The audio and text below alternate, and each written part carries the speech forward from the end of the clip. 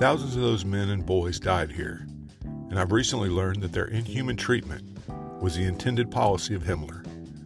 He called his plan death by exhaustion, and he implemented it. Work them hard, don't waste valuable foodstuffs on them, and let them die. They could and would always be replaced by new slave workers from Europe's occupied countries. Mary Ann Schaefer, the Guernsey Literary and Potato Peel Pie Society.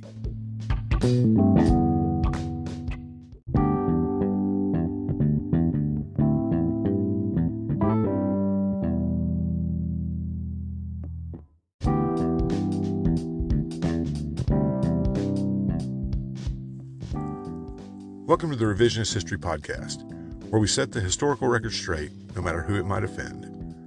I'm Paul, and it's time again for our Tuesday book review. This week, we're once again looking at a work of historical fiction that is unique both in its format and in the era of history it covers. Let's dive a little deeper into the novel that's got a mouthful of a title, The Guernsey Literary and Potato Peel Pie Society. There may not have ever been a more unlikely title for a best-selling novel than The Guernsey Literary and Potato Peel Pie Society. However, the runaway hit by Mary Ann Schaefer and her niece Annie Barrows has captivated readers around the globe in spite of the tongue-twister title since its release in 2008. The book spent more than 30 weeks on the New York Times hardcover fiction bestsellers list. The narrative takes place immediately following World War II in both London and on the English Channel island of Guernsey, which was occupied by the Nazis from 1940 through the end of the war. The story centers around Juliet Ashton, an author and columnist in her early 30s, and her correspondence with her publisher, friends, and the members of the Guernsey Literary and Potato Peel Pie Society, a group of islanders who used a love of books as a way to survive the hardships of the German occupation. Few people today even know that the Nazis controlled the Channel Islands for virtually all of World War II, or that the Germans used huge numbers of prisoners of war in building the coastal defenses of their Atlantic Wall. Using a fictional narrative, the book introduces us to a forgotten part of the most cataclysmic war in history. All of that alone would have made the story appealing to most readers. What helped turn this book into a publishing mega-hit is that Schaefer and Barrows used a device seldom seen in fiction, but used to great effect in books like Helene Hamp's 84 Charing Cross Road and C.S. Lewis's The Screwtape Letters. The entire book consists of letters the characters wrote back and forth to each other.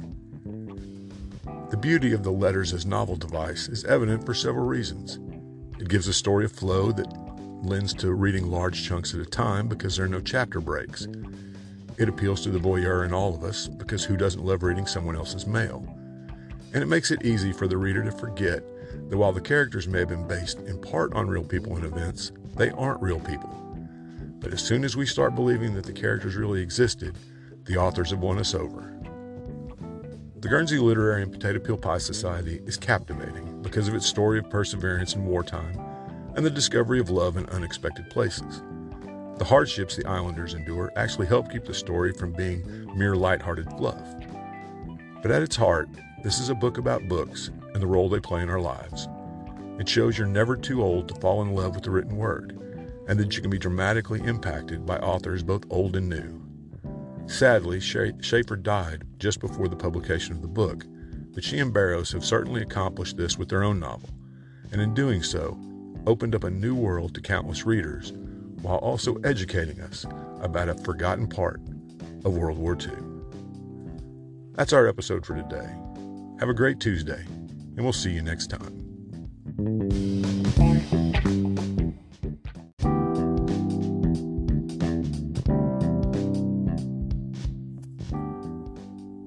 Thanks for listening to today's episode. I hope you found it both informative and entertaining. If you'd like to help us keep episodes like this coming, please consider clicking on the Support This Podcast link in the show notes.